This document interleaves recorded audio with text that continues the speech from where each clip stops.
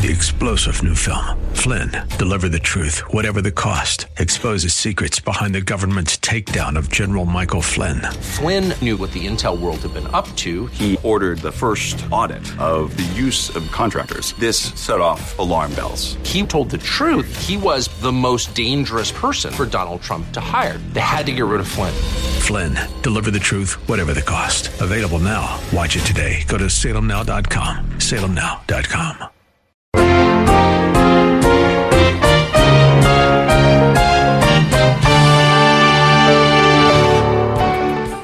If your tastes happen to run contrary to the standards set by the Christian group that you associate with in these specific areas, then you will be labeled as worldly. Whether you are or not, you'll be labeled as worldly. Welcome back to Verse by Verse Radio, where we seek to teach the truth of God's Word in a consistent fashion. We're studying the book of 1 John and looking at the tests that the Bible gives to help us know that we are authentic believers in Jesus Christ. Our teacher is Pastor Steve Kreloff of Lakeside Community Chapel in Clearwater, Florida. The church's ministry is built on the kind of teaching you are hearing on this radio broadcast. If you are looking for a church home, come by and visit us sometime. The church is located in Clearwater, right between US 19 and the beaches. Have you ever thought about inviting a friend to listen to? Now here's Pastor Steve with today's Verse by Verse. We resume our study of 1 John by continuing to examine what I referred to last time as one of the most uncomfortable passages of Scripture found anywhere. I'm referring to the passage in 1 John where John commands us not to love the world. So let's turn there. 1 John chapter 2, verses 15 through 17. John says, "Do not love the world, nor the things in the world. If anyone loves the world, the love of the Father is not in him. For all that is in the world, the lust of the flesh, the lust of the eyes, and the boastful pride of life is not from the Father, but is from the world. The world is passing away, and also its lusts. But the one who does the will of God lives forever." Now, these verses may make us feel a little bit uneasy, uncomfortable, because we're not always sure if we're guilty or not of loving the world. It can be challenging. The subject of worldliness is at times difficult to get a handle on because loving the world deals more with inner attitudes than it does with outward actions. And we know this because that's how John defines the things of this world in verse 16. He speaks of it as lust. That is to say, they are the inner cravings of our sinful hearts rather than simply the external deeds that we do. Now, they involve external deeds, obviously, but the root issue is the inner cravings of our sinful hearts. And notice specifically how John explains, how he defines the things of this world. And he calls it, in verse 16, he calls them the lust of the flesh, the lust of the eyes, and the boastful pride of life. Now, this view of worldliness is contrary to the way that many Christians see it.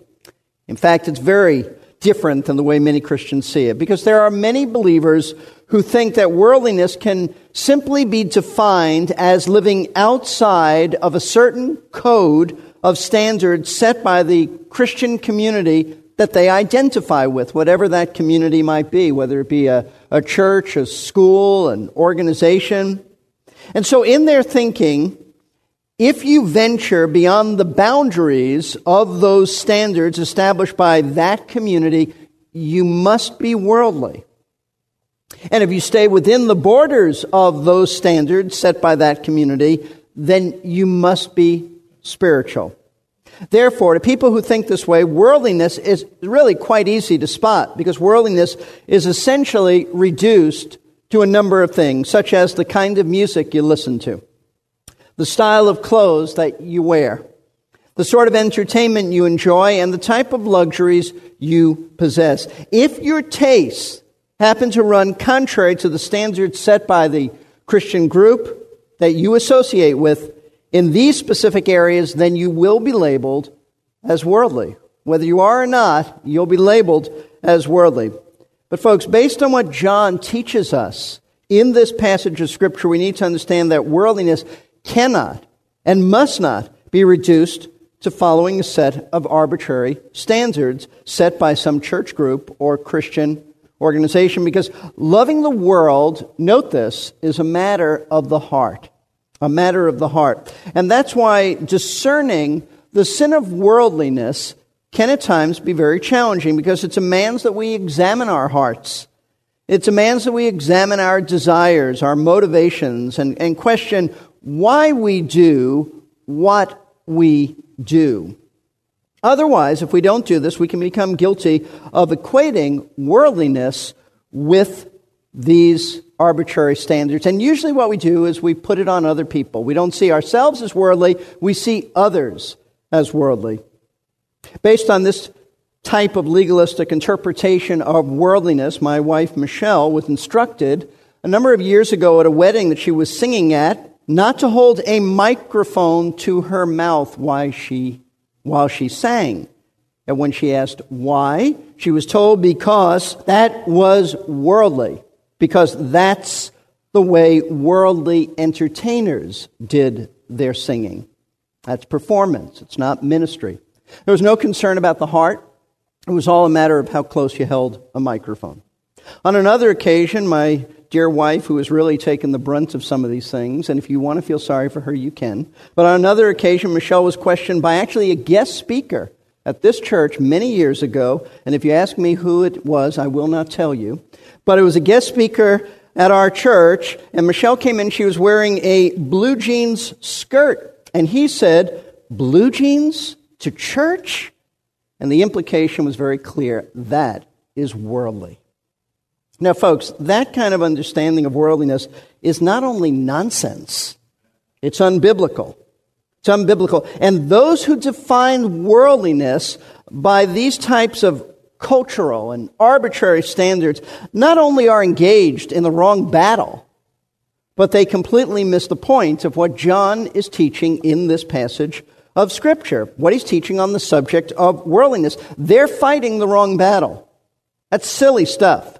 And in doing so, they become, and watch this, this is important, they become very vulnerable and susceptible to being worldly themselves.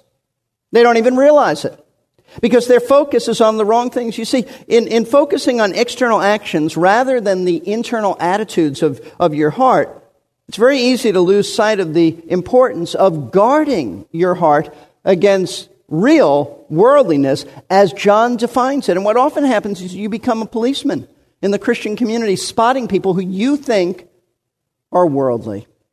Now, we want to continue studying this passage of Scripture so that we understand precisely what John is teaching here, what he means when he commands us not to love the world or the things of the world. And our objective in understanding the subject of worldliness is not so that we can accuse others of being worldly, but so that we can guard our own hearts from being worldly. This is a command for us. This is a command for us not to love the world, not to be those who watch and make sure everybody else is in conformity to this. So, there are two important foundational truths we need to understand. First, if we are to make any sense out of what John is teaching here.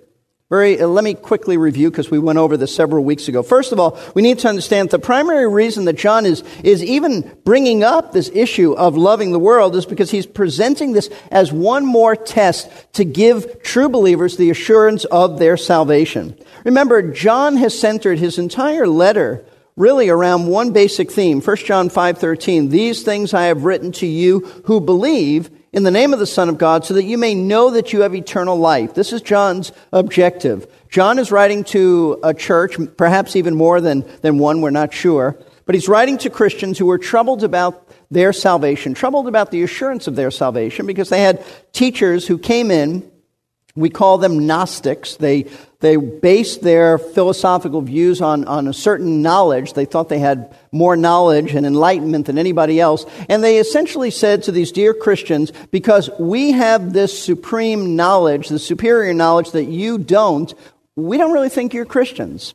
You're not one of us. We are the elite. And so you have a whole group of Christians who are now troubled about their assurance. And these false teachers, these Gnostics, have moved on, as we'll see in a few weeks, because John says they went out from amongst us. They were not part of us, and they've left us. But they left behind troubled Christians. So John has written his letter in order to help these Christians to know that they can know that they have eternal life. And so he gives them a series of tests. If you pass this test, if this evidence is true in your life of being a real Christian, then rest in this great assurance. So far, we've seen several tests. In chapter 1, he spoke of the test of confessing your sins. True believers, not only will they not deny that they sin, but they will confess it regularly. 1 John chapter 1, verse 8. If we say that we have no sin, we are deceiving ourselves. The truth is not in us. If we confess our sins, He's faithful and righteous to forgive us our sins and to cleanse us from all unrighteousness. True believers recognize their sinfulness. And the more you grow in Christ, the more sin you see in your own life. That's the paradox of the Christian life. The more mature we are, the less mature we think that we are. But true believers regularly agree with God, this is sinful, this is wrong. I not only confess it, and that's what confess means, to agree with God, but I repent of it. I don't want to continue like this. I'm going to forsake this. That's the first test that John gives us. If you pass that test, you can know that you're a real Christian. The second test he gave us was at the beginning of chapter 2 when he spoke about obedience to the Word of God. Verse 3 of chapter 2. By this we know that we have come to know Him if we keep His commandments. Keeping here means a watchful eye. It means observance. It means you make an effort. You desire to obey the Word of God. Not that you perfectly obey it, but that you desire to perfectly obey it. Even when you fail, you are always keeping watch. Your life's goal, what characterizes you, what defines you is a desire to obey the Word of God. When you come upon a command in Scripture, the question that you have is not, should I do this? It's, Lord, what should I do? How exactly shall I put this into practice? But there's never a question of whether you're going to obey or not. That's the test of desiring to obey the Word of God. If you have that desire, it's because you've been regenerated, because God has given you a new nature. That new nature desires to obey. The old nature, the sin nature, does not desire to obey. That's why the unsaved have no interest in obedience to the Word of God. John, after this, gave us a third test, and that is, do we love the brethren? Do we love the brethren? If one says that he loves God, but he does not love his fellow Christians, John said he's a liar. He's a liar. How can you love God, who you don't see, and not love Christians who you do see? So, those are the three tests that we've seen thus far. Now John gives us a fourth test, and that's the test of worldliness. Worldliness. If you don't pass this test, then you have to say, I really don't know Christ. If you do pass this test, then you say, I really do know Christ. So what John is saying here is essentially this. True believers do not, on an ongoing, habitual lifestyle way of going about their daily walk, love the world. Understand that. We're all tempted to love the world. And believers at times do love the world. We find it very seducing. We find it very alluring. John is not saying that we're never tempted. John is not saying that we never fall into sin in the area of worldliness. John is not saying that believers never have, if you will, have affairs with the world. What he is saying is that that's not characteristic of us. That's not where we are. That is not our habitual lifestyle. If we fall into it and do cross the line, we repent. We repent.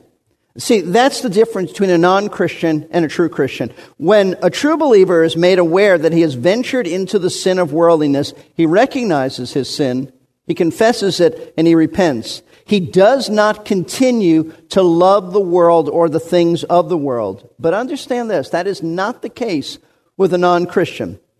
Unbelievers are very, very comfortable loving the world. They're comfortable with the world and all that it has to offer. They have no interest in changing. They have no desire to deny the desires of the flesh and cease from worldly indulgences. And if you speak to them about this, they'll think you're crazy, because that's what they live for.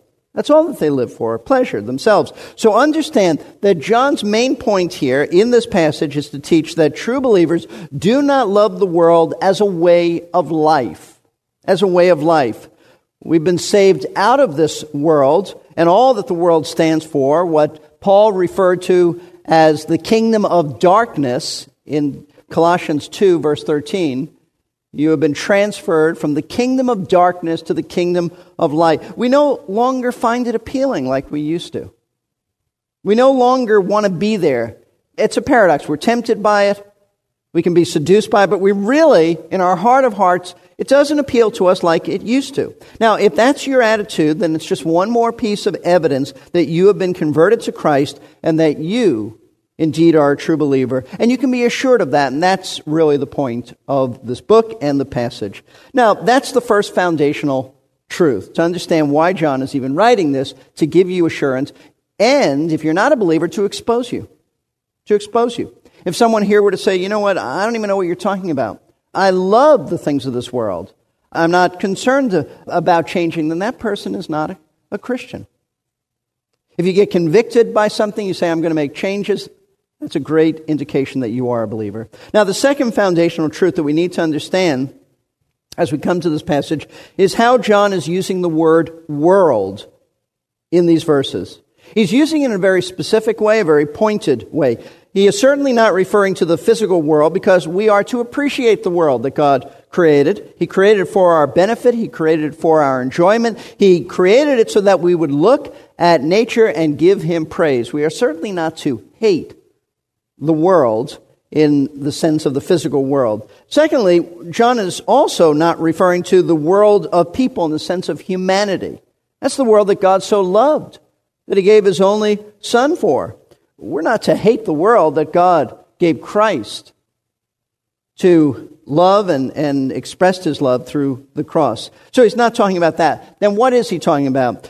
The world that we are commanded by John not to love is the world's evil system. It's an evil system that is opposed to God in every way, in philosophy of life and values and ambitions and desires and standards and attitudes, in views of life and death. That's the world that we're opposed to. It is the world that is headed by Satan, who is called in Scripture the god of this world, the prince of this world. And if you think, well, that's just hyperbole, it's not. Because in the temptation, Satan offered the kingdoms of this world to Jesus. He obviously has been given by God the authority to do this. He said, it's all yours if you'll bow down and worship me. He is the God of this world. And everything He stands for and everything this world stands for is hostile towards the Lord and towards His truth. John actually defines the world for us in this sense at the end of this letter, 1 John 5:19, when he said, we know that we are of God and that the whole world lies in the power of the evil one. That's a great way of defining it. The world lies in the grip of Satan. They may not realize that. I don't think they do realize that. But it's under the control of Satan. In other words, it is the world of rebels who live without any thought of God, totally independent of God, because they have rejected His ways in order to follow their own ways, which without realizing it, are actually the ways of the devil, even though they may not personally believe in a devil. Now, the Apostle Paul gives us some insight on the way of the world when he speaks in Ephesians chapter 2 about the way we all were before our conversion. He speaks of the fact that we used to follow the course of this world. Those are the words that Paul uses, the course of this world. That is to say, there is a definite path, a definite course that the world takes that characterizes them, characterizes the system made up of unbelievers. And what is this path that the world of lost and rebellious sinners take? They pursue anything that brings them pleasure. Simply that. That's the way of the world.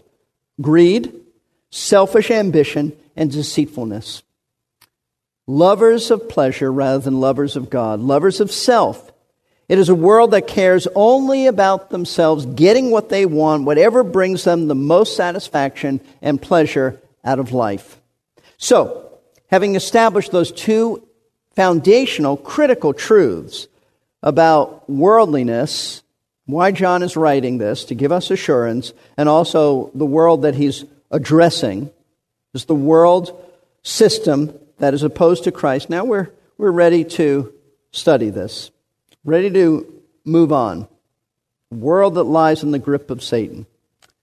However, having said this, I do think it's important to realize that this passage also helps us in our Christian walk. There's some definite application here because it reminds us not to give in to temptation to have an occasional fling with the world, of which we are all very vulnerable. See, although we may not love the world as unbelievers love the world, we can have, as I said, from time to time, inappropriate, if you will, affairs with the world. Affairs that hurt our testimony, affairs that rob us of joy in Christ, affairs that bring dishonor to the Lord. You and I know many Christians who at times have fallen into love for the world. In fact, Paul spoke of a colleague of his. He said, Demas hath forsaken me, having loved this present age. Now, Paul may have been saying Demas has proven that he was not a believer at all. But the point is that there are people who claim to know Christ, who look like they knew Christ, who may indeed really know Christ, but they're robbed of their testimony and joy because of falling into worldliness. So even if you're a Christian, worldliness is a problem that we have to be on guard to fight. We have to fight to avoid because the world constantly tries to seduce us. And you can't leave. You can't even go to a monastery because you can't leave yourself behind. It's you. It's me. We're the enemy.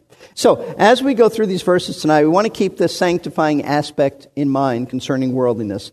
Now, what will help us in this personal fight about loving the world, as well as help us to discern if we really do love the world as an unbeliever or just a struggling Christian, is to see why we are not to love the world. Because John doesn't simply say, don't love the world. He actually lays out for us in these verses 3 reasons why we must not love the world. So he gives us some substantial reasons for not loving the world. 3 reasons. We're not going to actually, I thought we would finish this passage, but I got so wrapped up in this, we'll just have to stretch it out a little bit. 3 reasons not to love the world. Last time we studied this passage, we looked at the first of these reasons, and I'll quickly mention it to you. It is this: love for the world and love for the Father are incompatible. Incompatible.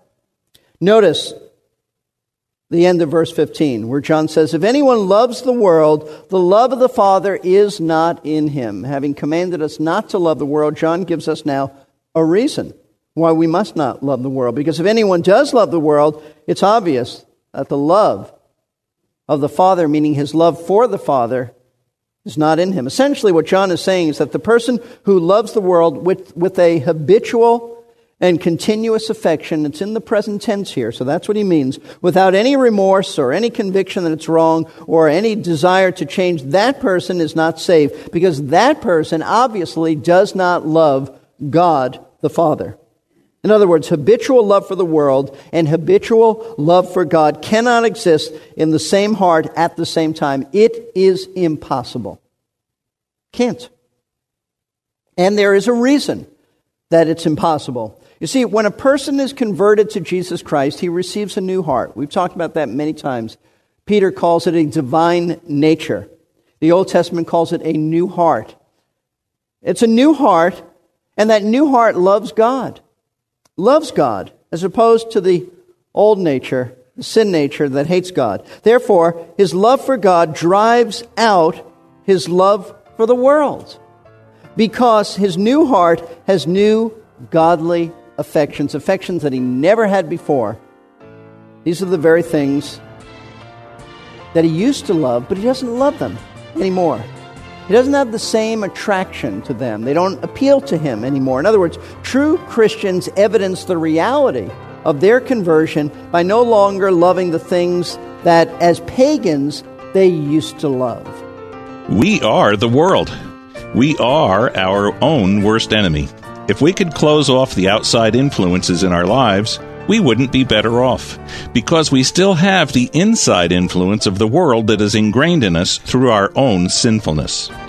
Pastor Steve has sure been talking about where we all live.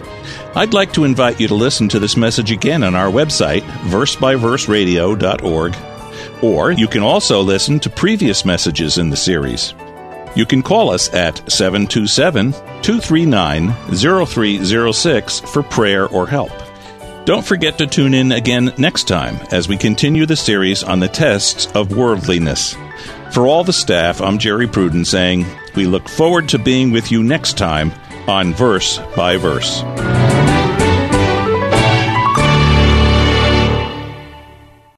Three-star General Michael J. Flynn, head of the Pentagon Intelligence Agency, knew all the government's dirty secrets. He was one of the most respected generals in the military. Flynn knew what the intel world had been up to. He understood its funding. He ordered the first audit of the use of contractors. This set off alarm bells. The explosive new documentary, Flynn, Deliver the Truth, Whatever the Cost, uncovers the facts behind this scandal. Flynn told the truth. He was the most dangerous person for Donald Trump to hire. I find out the worst enemy that I'm going to face in my life is right here in America. They took my assessment and they wanted me to change it. And I was like, I'm not changing it. They had to get rid of Flynn. With in-depth interviews, archival footage, and never-before-seen personal records of the man behind the headlines. I just felt like I was drowning. Flynn, Deliver the Truth, Whatever the Cost. Available now. Watch it today. Go to salemnow.com. salemnow.com.